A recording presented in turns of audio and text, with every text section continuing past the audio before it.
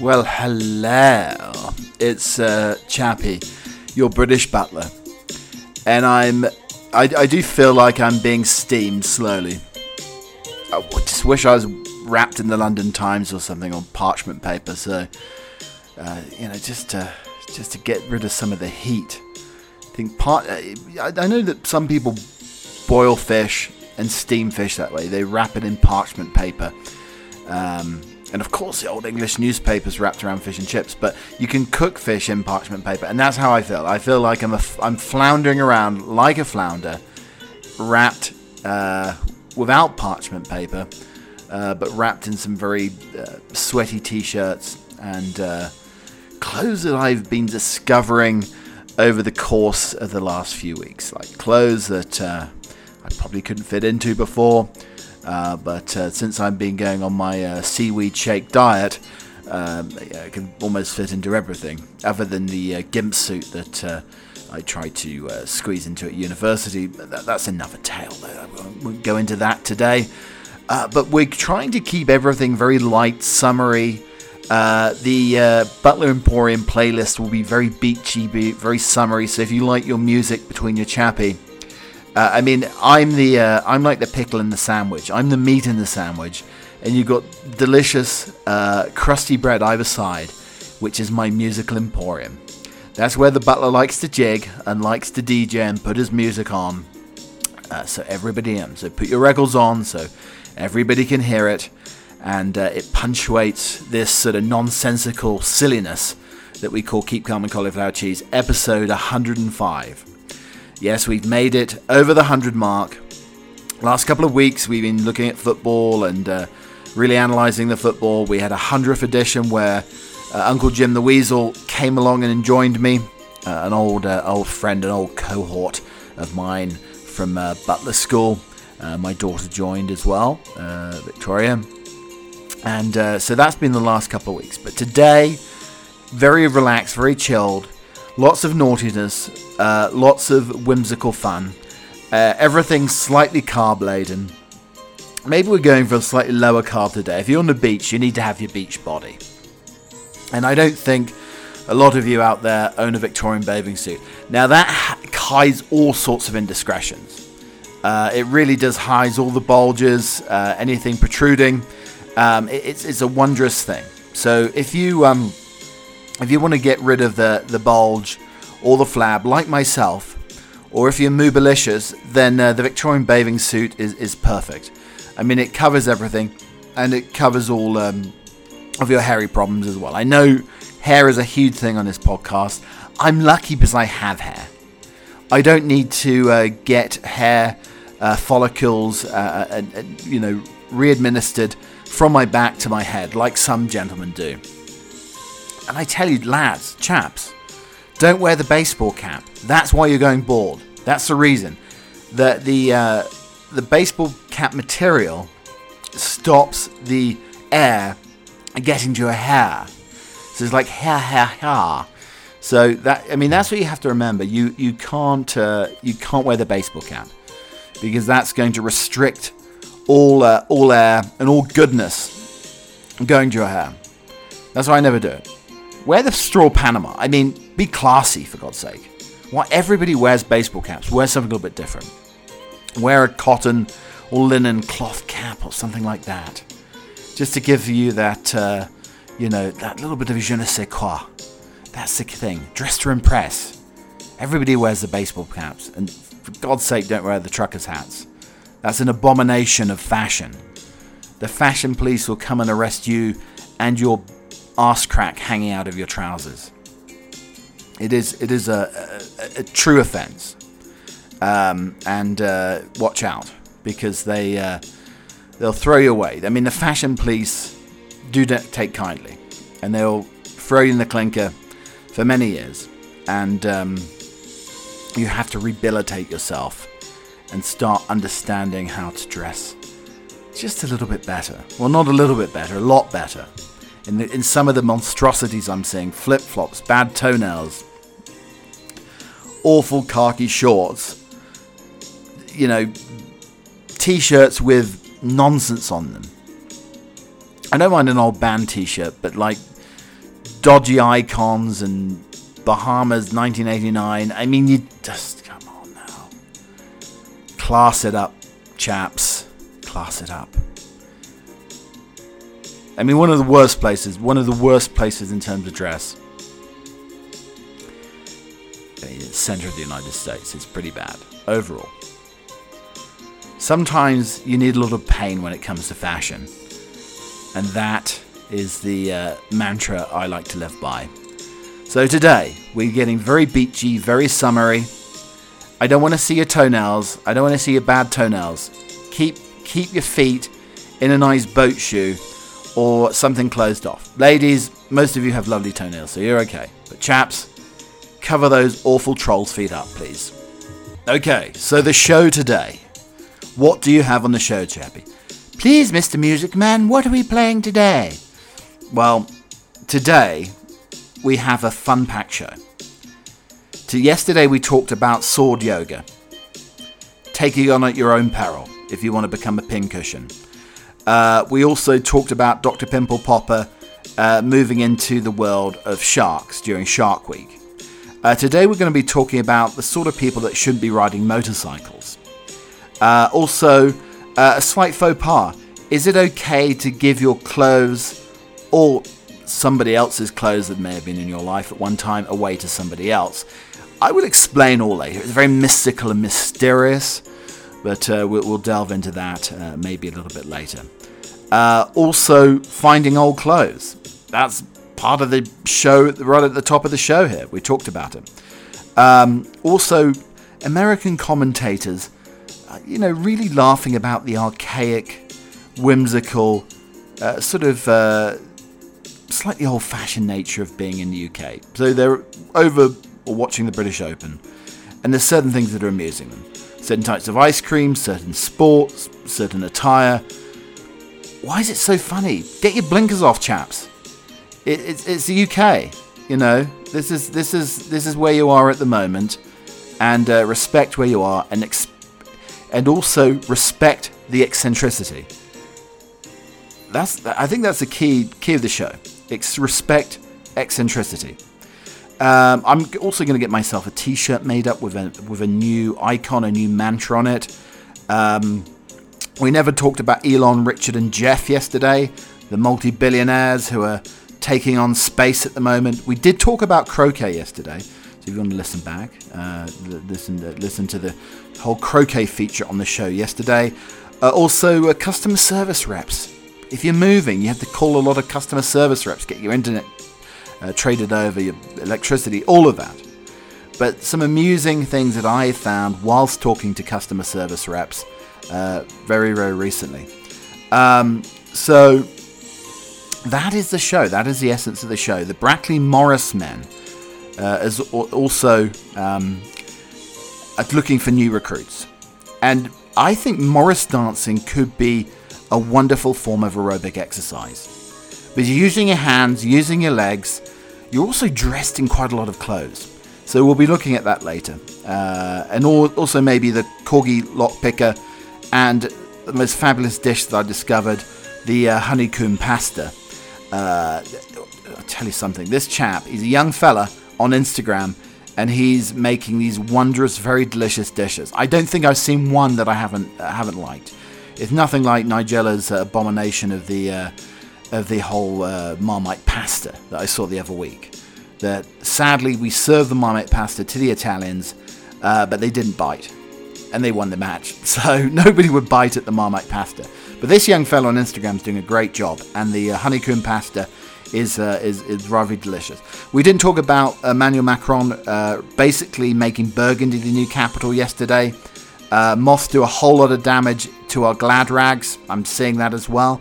We didn't see, one of the best things I saw on Instagram was two of my favorite items sort of melded together in a delicious culinary feast. And I didn't talk about that yesterday as well. How long should you wait eating free restaurant bread? Bananing the topping of the pizza that has been missing. People beg women to dump a boyfriend after a cup of tea disaster.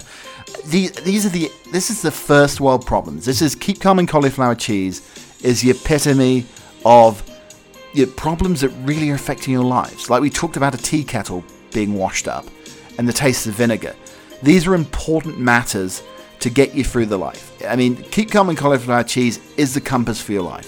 So if you want to follow the North Star, proceed north, march north, and keep listening to Keep Calm and Cauliflower Cheese with your dear Chappie. I saw one of the most delicious things on Instagram the other day. I never thought I'd get into Instagram, but there's a lot of interesting stuff on there and some real nonsense. I mean, you've got influencers out there who are getting free trips to Timbuktu, the Bahamas, the Seychelles, Cancun, wherever, with no definable talent. And you're probably saying, Chappie, what are you talking about? You have no definable talent other than a rather handsome voice. At least I know the one string to my barren bow, so to speak. But the Wigan kebab, I mean, they talk about it being the most ridiculous creation to date.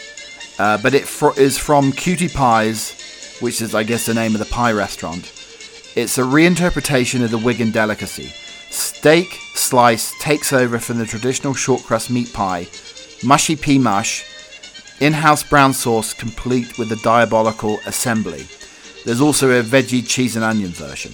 But it's basically a pie with mushy peas on it between two baps. Almost like a burger bap or a hoagie roll or a couple of roll baps. And it's a meat pie. So you're biting in. You get the crustiness of the roll. You've got the mushiness of the mushiest of peas ever. I mean, it does look like you've melted an alien. That's how green these peas look. And then below that, you have almost a triangular piece of joy, a good triangular meal, which is the crusty, pastry-filled delight, whereas it's a steak slice with short crust pastry wrapped around it. So it's a meat pie with some veggies in, I'm sure, and then you get some brown sauce. They say the homemade brown sauce, but it's the traditional, almost like the HP sauce underneath. So you've got crusty, gooey pea, and then a delicious piece of meat pie, steak pie, and then you get the tanginess of the brown sauce underneath. I think it's a phenomenal creation. Whoever came up with it, an absolute genius. So it's cutiepies.uk on Instagram. Look at their meat pies. I want to probably meet these people and go into partnership with them, because I get so sad about not getting a meat pie regularly here in the US. I love my Cornish pasties. It's so difficult to get. I mean, you can get Cornish pasties here in Colorado, but you need a chair, a whip, and a gun, and probably a lot of money and some great persuasive skills to find meat pies here in lovely Colorado. But it's a meaty delight. It's a new Wigan pie. Maybe a spoonful of mash and it'd be absolutely delicious and delightful. So the topic of motorbikes, there was a rather slender chap with a bigger lass on the back of the bike. Now, I was wondering, I'm not a huge fan of motorcycles, and they weren't wearing helmets, so imbeciles, basically. But the slender chap, almost skeletal, was on the front, and the bigger young lady was on the back. Now, is it better to have more weight on the front or the back? That is the question. I mean, it looked like the suspension at the back was under the strain. But, is it more damaging for the suspension or the engine to have more weight on the back or the front? This is a question. I mean, it looked like the tyres were starting to wear down and be a little bit threadbare at the back. So this young lady sits on the back quite a lot, it seems, and is causing all sorts of friction and tension on the tyres at the back of the motorcycle. So I don't know. I mean, I remember the days when people used to ride on a bicycle, but probably not this tonnage of weight. It looked like Free Willy had been freed in this sense. And I mean, it's a bit of a concern because this poor chap is going to have a lovely bike that's perfectly all right at the front, and at the back it's labouring and dragging along in a pretty nasty fashion. But also it made me think as well. I mean, one of my aims as a young man was to ride in a sidecar. I have no interest in riding on a motorcycle. I wouldn't look very good in leathers. It would look like a double cheeseburger squeezed into a single cheeseburger bun, basically. If I squeezed into the leather trousers, the leather catsuit, whatever they wear for motorcycling efforts. But what happened to the sidecar? Because the sidecar was quite appealing. I felt like putting one of those old-fashioned leather flying hats on with goggles and sitting in a sidecar, maybe stroking a corgi or something. I mean, it seems quite nice. You get the wind flowing through your hair, unless you have the sweaty leather flying helmet on. But I think that's all part of the thing, you know. And maybe a fairly erect sort of scarf trailing behind me. But alas, I've not yet to find somebody who feels that they could maybe take my tonnage in a sidecar and probably complete their journey safely. I mean, that's always a bit of the concern here, whether you'll be able to get from Chappie from A to B safely in a sidecar that probably hasn't been enforced with extra tungsten or something along those lines. But anyway, my dream lives on. I mean, some people dream about bungee jumping. Not me. That seems like you're being hung off a tower, or a building, or a bridge with spaghetti. That's how it seems to me. And that spaghetti can only stretch so far. But the sidecar and ballooning, I think, are two things still on my bucket list. Maybe the ballooning a little bit more, but that can be quite dangerous as well. But I'm thinking about ballooning, not going up too high, with a jolly good picnic basket, some lovely sandwiches, and maybe a sparkling wine or a chilled champagne. So eggs are always a favourite on Keep Calm and Cauliflower Cheese, one of my staples. I mean, I could do without meat probably, but eggs, I don't know. So I'd be a terrible vegan. But are posh eggs worth the cost? This is what top chefs and some studies have said. This is Tony Turnbull in The Times. As sure as eggs are eggs, the saying goes. Except they aren't just eggs anymore, are they? Have you seen the supermarket shelves recently? In the UK, there are Blacktails, Burford Browns, Longstock Golds, Cotswold Leg Bars, Happy Eggs, Super Eggs, Rich Yolks, and Golden Yolks. You need a degree in poultry management to make the right decision over which egg is going to make it onto your plate or into your teacup, or egg cup even. They aren't doing it just to confuse us, of course. We've become a nation of egg fanciers, with sales up 20% on pre-pandemic levels to 22 million a day in the UK. According to the data company Kantar, hashtag egg porn and hashtag yolk porn have been getting 800,000 posts on Instagram, and only about half of them feature pictures of orange yolks oozing over every millennial's favourite avocado on toast. Haven't got into the avocado on toast as well. Maybe I'm going to try the mushy peas on toast with an egg on top. That sounds lovely. And the smartest producers flaunt their celebrity credentials. So if you team Cacklebean, the Chichi botchers that grace the smartest delis, Tom Kerridge, James Martin, Mary Berry. Team Clarence Court, that's Mark Hicks, Yotam Alongi, or Team St. Hugh, Rick Stein and Gordon Ramsay. There's so many different eggs to compete here. Rebecca Tonks run the family farm in St. Hugh near Truro in Cornwall and supplies Ocado and supermarkets in the southwest of England. Together with a collective of local farms, they pack about 1 million eggs a week, which dwarfs more boutique Cacklebean based in Cotswolds. But in turn, they put way behind the posh eggs behemoth Clarence Court.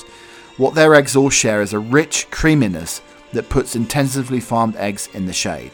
It's the breed of hen. I've always said it's the breed of hen, darling.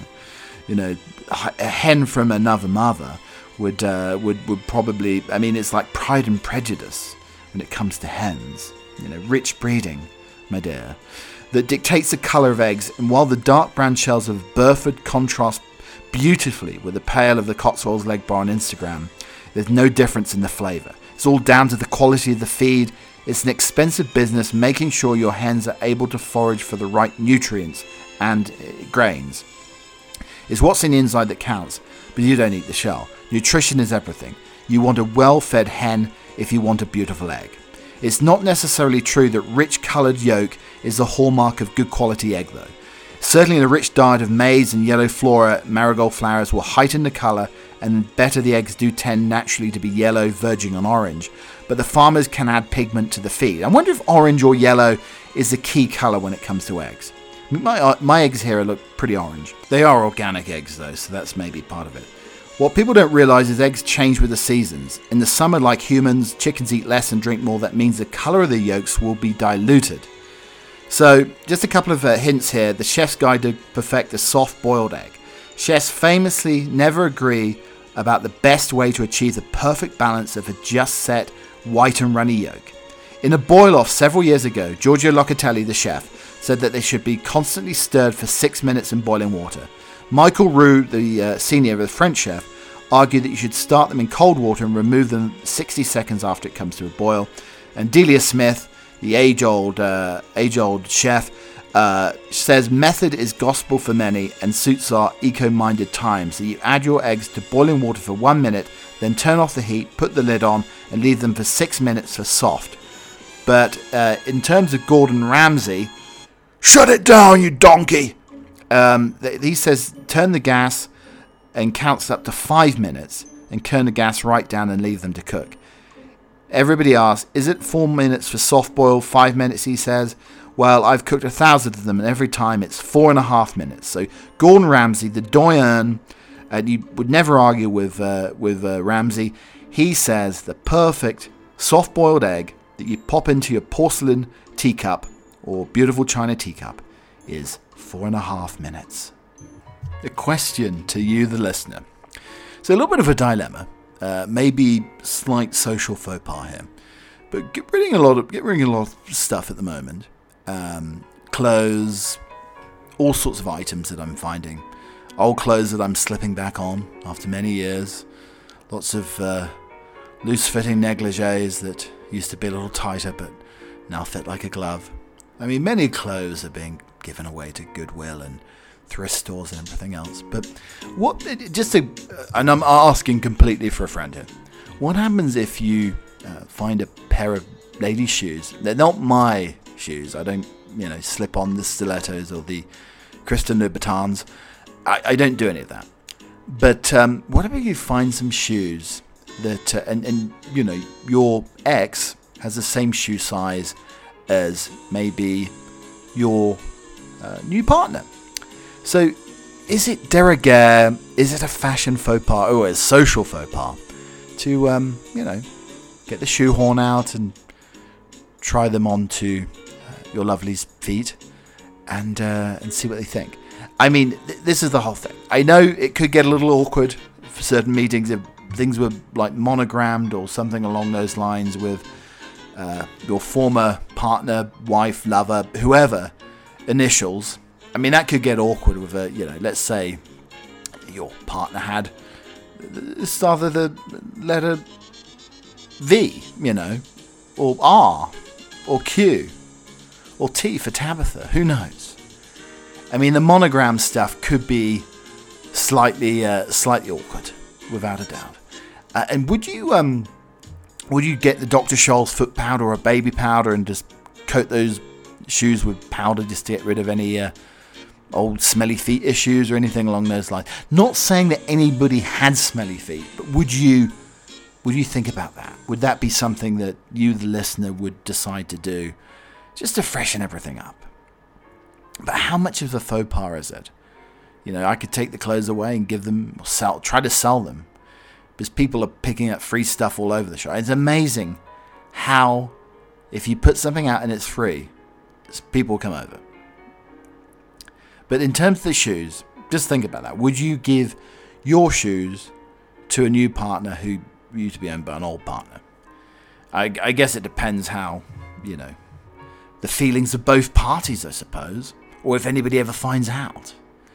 That's probably quite a issue as well, maybe. But everybody picks up free stuff.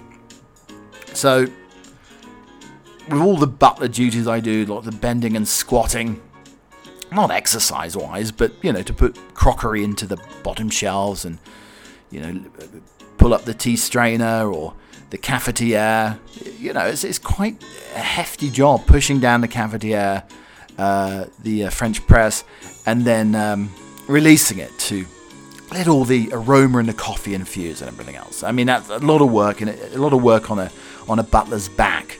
So the butler's back issue. It could be a condition, like a barnacle knee on a sailor or something along those lines. But yeah, so I didn't want to lift these antique couches that, I may have said that my grandmother shipped them from England during Victorian times and, Queen Anne furniture or something. Anyway, this chap and his chapess, and I thought, I'm feeling very guilty here, maybe I should help. But they were small people who must have had their spinach, or for you UKites out there, it's like Ian Botham eating 3 shredded wheat. I've talked about this before.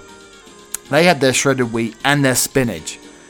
They had Popeye arms, small slender arms, but bulging, to lift these slightly vintage sofas out of my house over a barrier that I block off the hounds, basically. But an immense effort. So people will do anything for free. So what is your favourite Vin Rouge? Your French red? Bordeaux sees red as Emmanuel Macron backs Burgundy for French wine capital. Bordeaux is to lose out to Burgundy in a battle to become world capital of wine, amid allegations of political stitch-up by President Macron. The tussle between the two regions was sparked by the announcement that the International Organization of Vine and Wine was leaving its base in Paris to look for new headquarters. Bordeaux in southwest region, Dijon, the capital of the Burgundy regions, and Reims, the capital of the Champagne city, all entered the race, believing that the winner would be regarded as the centre of the global wine industry. Rome is also in the running, but French observers believe that Bordeaux, home to such vineyards as Chateau Mouton, Rothschild, and Chateau Margaux, and Burgundy, which boasts the likes of Domaine de Romani-Conti, are the clear favourites. Macron, who is expected to have the final say, is understood to have favoured Burgundy after Dijon socialist mayor offered to endorse him in the presidential election next year. The president is a connoisseur who has trained his palate before entering politics whilst working for Rothschild's merchant bank, founded by the dynasty that owns some of the French best vineyards and clarets. Macron avoided making enemies during the 2017 presidential race when he said he preferred Burgundy for whites and Bordeaux for reds. Oh, he's right on the bloody fence there, isn't he? And now he will have to nail his colours to the mast. Pierre Humerac, mayor of Bordeaux, has offered the OIV offices in the elegant Place de Bourse along the Garonne River, as well as the financial incentives. Sud-Ouest, the daily newspaper, said they played all possible cards, but added that the region's chateau owners had been outmaneuvered by Francois Rebsamen, the mayor of Dijon. Rebsamen argued that the Burgundy was the natural choice. Its vineyards have UNESCO World Heritage status and is open to International Wine and Gastronomy Museum next year. He added that the OIV, nicknamed the United Nations of Wine, whose missions include harmonizing rules around the world, would be offered a 17th century mansion for its headquarters. Our city is an ideal choice in the heart of the world's most prestigious vineyard area. You know what?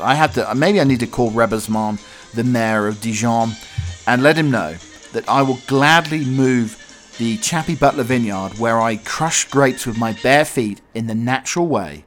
I will move it to Dijon, to the chateau, within just a couple of days.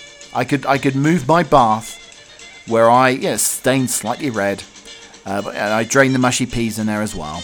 But when I'm making my wine and I'm crushing them with my feet, I would gladly take the tub with me to Dijon, to the chateau, and start about my work. So I don't know if anybody's taken their mind off the football result last week by watching some of the Open Golf Championship that's going on. But I'm mixing between my American commentators and then listening to Sky Sports off the iPad when I just can't handle the American commentators. I mean, it is pretty dull hearing Paul Azinger drone on for about 8 hours. I can't handle it. So I listen to the UK. But the American commentators have been waxing lyrical about Mr. Whippy. Now, this is not some sort of sadomasochistic type of effort that they have in the UK where they play golf, but they're also chastising themselves and whipping their backs and whipping their fronts and everywhere else. No, Mr. Whippy is a type of ice cream. And delicious. Delicious soft serve ice cream. And we have a little bit of information about the origins of Mr. Whippy. So Mr. Whippy's beginnings in the UK.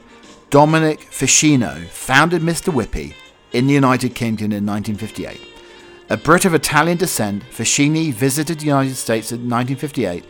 Oh, of course, the Yanks brought it to the UK. Mr. Softy, ice cream trucks in operation. His family, I mean, I wouldn't want to be called Mr. Softy, to be honest. I mean, it could be a whole litany of issues there. His family had a background in selling ice cream, and when he denied the UK franchise for Mr. Softy, he decided to begin his own business in 1958 with a pilot of 6 trucks in Birmingham, UK. Mr. Whippy used pink and cream colours on its trucks and adopted the Green Sleeves tune to alert people that ice cream trucks was nearby. I bet Henry VIII loved a Mr. Whippy back in the day. He probably ate too much Mr. Whippy, that's why he needed a winch to get onto his horse. The Italian company Carpino supplied the soft serve machines, and the first Mr. Whippy ice cream was supplied by Englishman Ernest Pescetti. Thanks to successful franchising, by 1961 there are 150 Mr. Whippy vans on the road in England and 175 in the pipeline. And Mr. Whippy has even commenced manufacturing its own ice cream. It's absolutely delicious. So it's soft serve in a cone. Nothing fancy like the waffle cones, just an ordinary cone. And then you can stick the wonder of the flake in the middle. So you have a Cadbury's flake, which is very flaky milk Cadbury's chocolate, and it's made into, it almost looks like a stick-like thing, a thick stick that goes into the top of the ice cream. So you have the soft serve, so the creaminess of the soft serve, and then you have the Cadbury's flake. I mean, talk about the icing on top of the cake. I mean, this is the wonder and delight and marvel on top of the cake. I mean, it's almost, the flake is an angelic presence amongst other angels, which is the ice cream. That's how lovely the Mr. Whippy is. On a hot day, sitting in a deck chair that's straining under your girth, a Mr. Whippy ice cream will take you back generations, relax you, and give you a most wondrous taste sensation. I would like to welcome you to Jumper Trombone. So, anyway, a lucky lottery winner who accidentally bought 2 identical tickets for the same draw had to share the jackpot with herself. Susan Gray from Statesville in the US state of North Carolina is thought to be the first joint jackpot winner with only herself after scooping 2 halves of the $305,046 in the Carolina Cash 5 draw. Having used the same numbers for years, she had meant to buy the tickets in 2 separate draws, but Susan mistakenly paid twice for the same night's draw, which luckily turned out to be the jackpot winning numbers. I thought it was a different draw. It was really an accident. I played both. I was really shocked. I couldn't believe it. I mean, in this case, Lady Luck has identical twins. An Australian man sustained an eye-watering injury to his genital area when he was nibbled by a 5-foot python hiding in his toilet. I mean, it's almost like, got a black man between your legs, mate. Anyway, the 65-year-old had nipped to the loo, literally nipped to the loo, but got himself more than he'd bargained for when he plonked himself down on the seat. Police said the man had just sat down when he felt a pinch on his genitals. When the unlucky Graz resident stood up to inspect the bowl, he stunned to see a huge albino python staring back at him, mate. The snake reportedly belonged to a neighbour and had escaped before choosing the unsuspecting man's toilet for a nice spot of rest. The local reptile expert and police officers were drafted in to remove the unwelcome guest. Did they hold on to the python or the gentleman's snake? The bitten man was taken to hospital and treated with minor injuries, but luckily escaped with a little more than a nasty shock and a story to tell. Medics confirmed him that pythons are not venomous, but was treated to the bite marks. I mean, draining the main vein has a whole new meaning to it now. And a mum had a shock when she found a handwritten note tucked under her car windscreen wiper saying, "Shut your blinds when you're walking naked." Alex Taylor denied that she ever walked around naked with the windows visible, but she said she did lock the door and turn the lights off whilst wearing a t-shirt over a pair of French knickers. The note reads, "It would be much appreciated if you could just shut your blinds when walking around naked. Your house. My kids do not want to see your arse out on show. Much appreciated, your neighbours."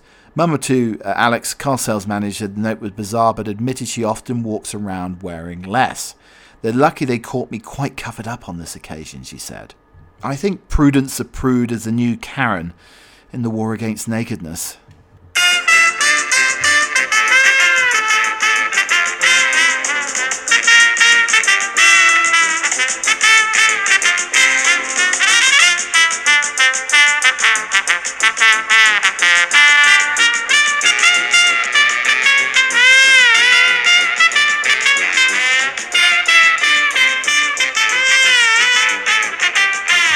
So the toilet paper saga is striking back.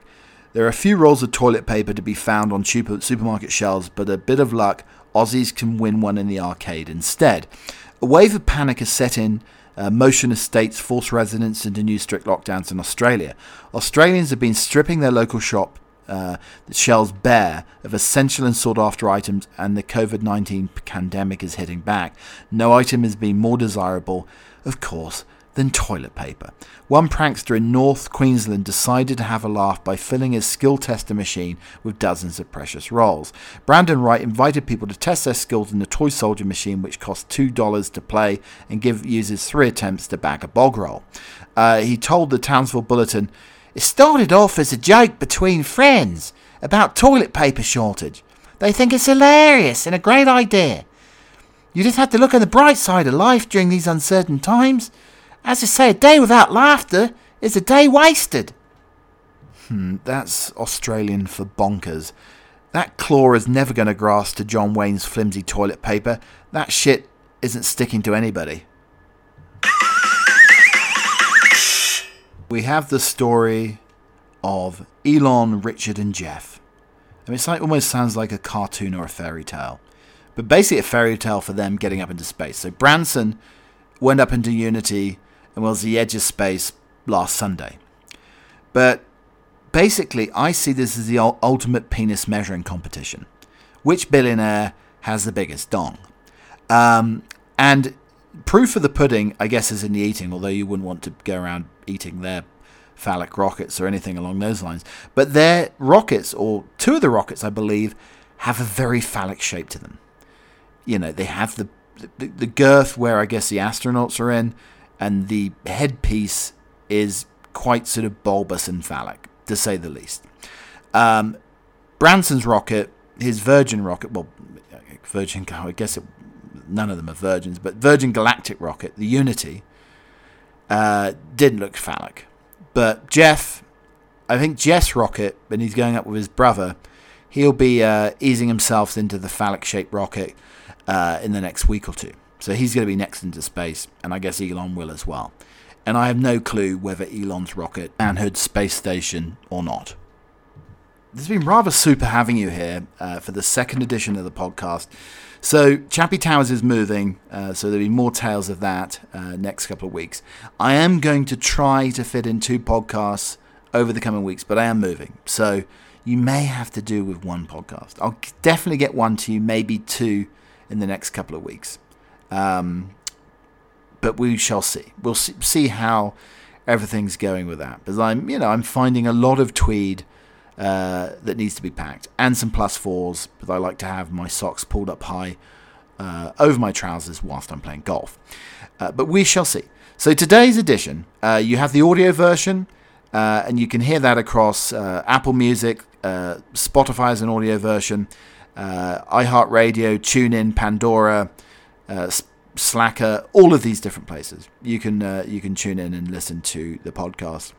But there is a musical edition of the podcast on Spotify where I throw in a few tunes. So this week we have like Chris Rea, DJ Jazzy and the Fresh Prince, Katy Perry, Paul McCartney, Southern Freeze, Pink Floyd, Katrina and the Waves, a couple of Wham classics, Earth, Wind and Fire, and then the Yacht Rock to finish as well. So that's what we have. So if you like a little bit of music, then you can listen to the tunes and drown out Chappie. If you just want full force Chappie, then the audio version is for you. So we finish with the poem. It's John Betjeman at Treberific. A mile of sunny, empty sand away, a boy sits by the surf and clasps his knees. Don't care, don't care, don't care, the breakers say. A mile of sunny, empty sand away. Joan, Tom, Ralph, Alistair, and Phoebe play.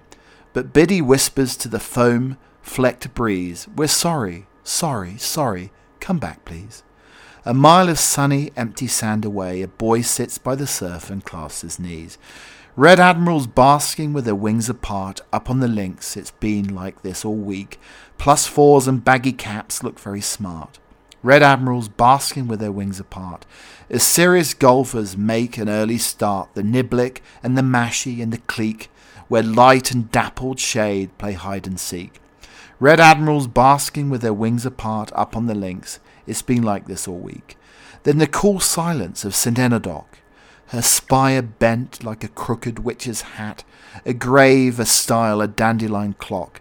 Then the cool silence of St. Enodoc, a clergyman attends his little flock. The psalms, the lesson, the magnifice, the creed, the prayer, the anthem, all of that. In the cool silence of St. Enodoc, her spire bent like a crooked witch's hat. Thank you for listening to the podcast. Enjoy the sun. I think it's sunny in lots of places at the moment. So slip, slap, slop. And I will see you again next week. Cheerio. Chappie out.